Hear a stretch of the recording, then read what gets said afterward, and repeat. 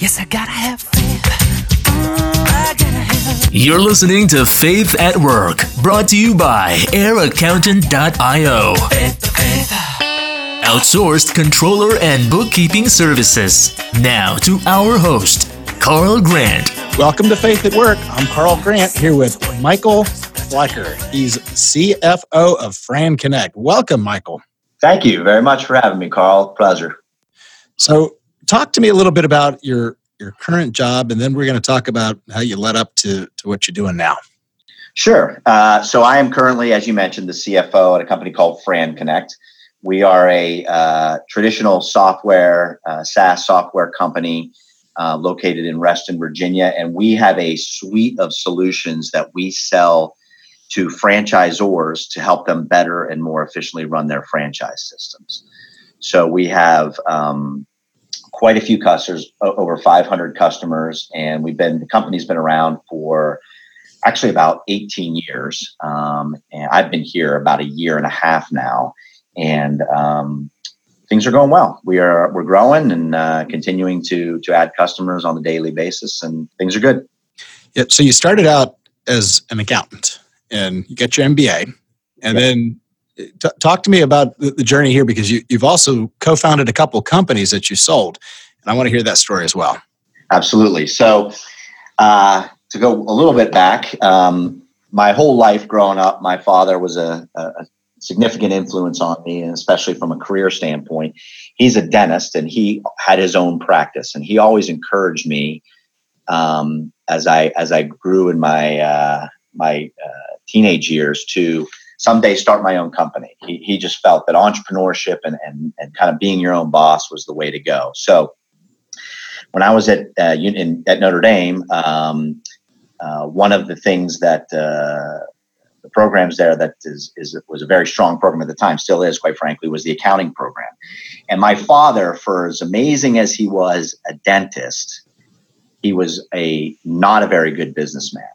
And that was largely because I don't think he fully understood the financial aspects of running a business. So I decided the thing I was going to for sure do was understand the financial side of the business. So I focused and majored in accounting at Notre Dame, and then from there decided to go at least get my CPA. So I went into accounting, as you mentioned, to start, but I knew I didn't want to be a CPA. I didn't want to be in public accounting for a long time. So at the time, I was in Los Angeles, California, and it takes 3 years to get the level of experience to get your CPA license. So I did that. But then immediately after getting my license, I ended up joining one of my clients in a CFO role. So I was very blessed and fortunate to take on a CFO role at a pretty young age.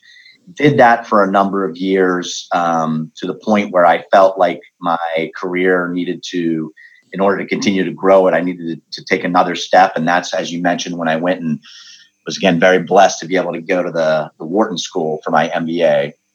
I did that full time. And then while I was at Wharton, I tried to start a company with a friend. We did start a company, I should say. But it was right in the middle of the .com era, for those of your listeners who will remember that. I remember it well. Yeah, back in '99, and so we were starting a company that was an online employee benefits company. Long story short, right when we were getting some serious traction is when the market crashed and everything went south in the spring of 2000. And so I graduated in the spring of 2000. We decided we weren't going to go forward with the company. The funding that we were trying to get had dried up. And so I had not done any interviewing or done any thinking about what I was going to do coming out of Wharton. And so I was very blessed to be able to have a friend whose boyfriend at the time, who's now her husband, was looking for someone to join his team. So I ended up joining AOL Time Warner coming out of school, spent 4 years there doing largely sort of corporate development type work, some M&A type work, and kind of getting a little more experience in other areas of sort of the CFO realm, if you will. And then after spending 2 years in London with AOL Time Warner, ultimately connected with two of my previous partners from my past when I was originally a CFO, and the three of us started a new company, an education company. And so that was in 2004. It was actually late 2003. We started a company called B&H Education that owned vocational schools. So the easiest way to think about it, anybody who works in a salon or a spa, we train people. All licensed positions, cosmetologists, estheticians, massage therapists, even nail technicians in some states are licensed. And so we raised private equity money. We raised $10 million of capital. We actually acquired a platform of 13 locations, and then just started doing, some people would probably call it a classic roll-up strategy, where we just went, it's a highly fragmented industry, and we just went on a very aggressive plan to buy as many schools, single mom and pop sort of operated schools as we could.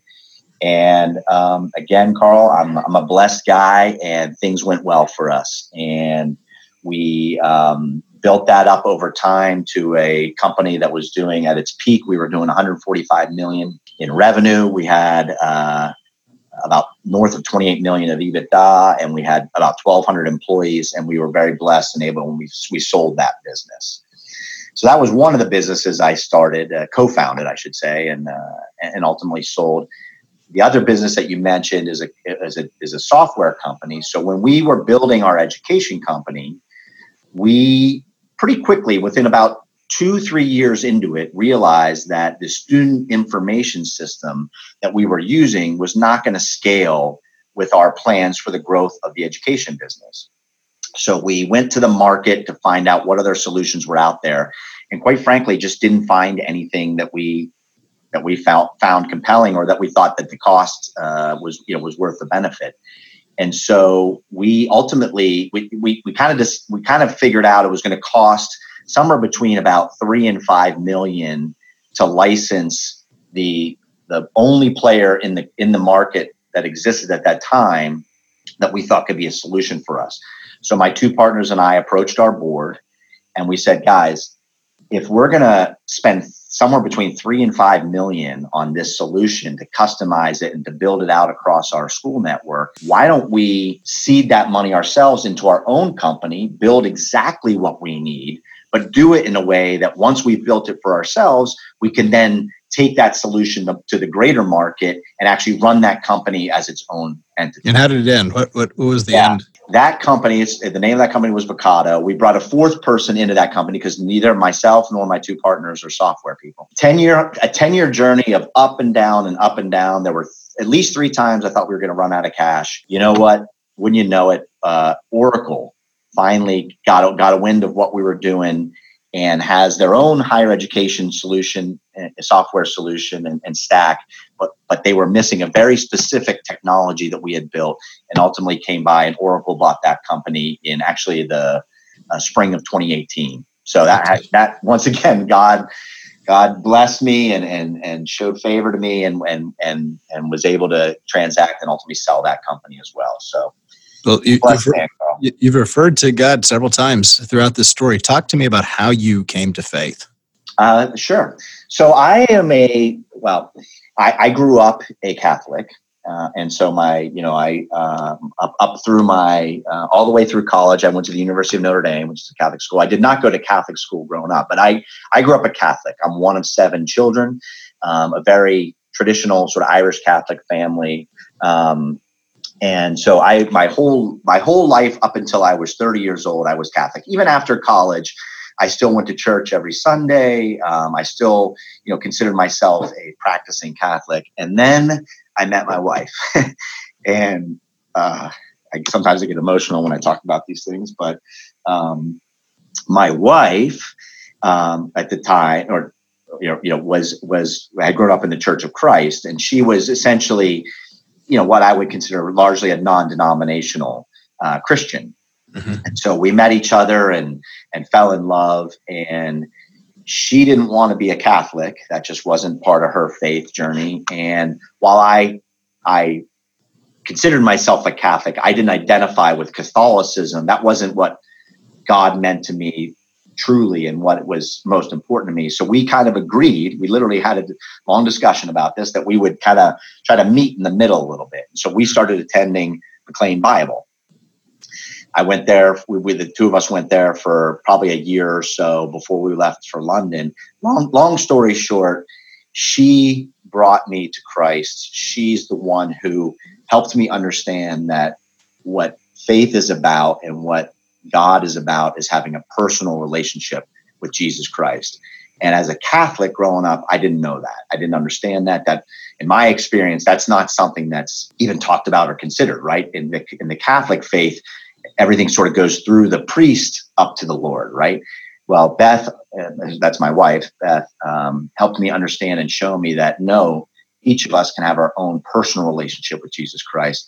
And so once that happened and I understood that and started reading the Bible and really digging in, my faith just deepened tremendously to the point where I gave my life to Christ back in 2001. Wow. So how have you taken that faith with you through your work life, and how have you integrated it? Yeah. It is, everybody here, and I would say most people in my work offices, not just here, but in previously as well, know that I am a believer and know that my faith is the most important thing to me. And so it's really just a day-to-day, as you interact with people in the office, you kind of find and look for opportunities to just share that with them. I do not walk around, carrying a Bible and a cross through the halls and saying, hey, who wants to come talk to me about my faith? But it's just in the lunchroom. It's in a meeting.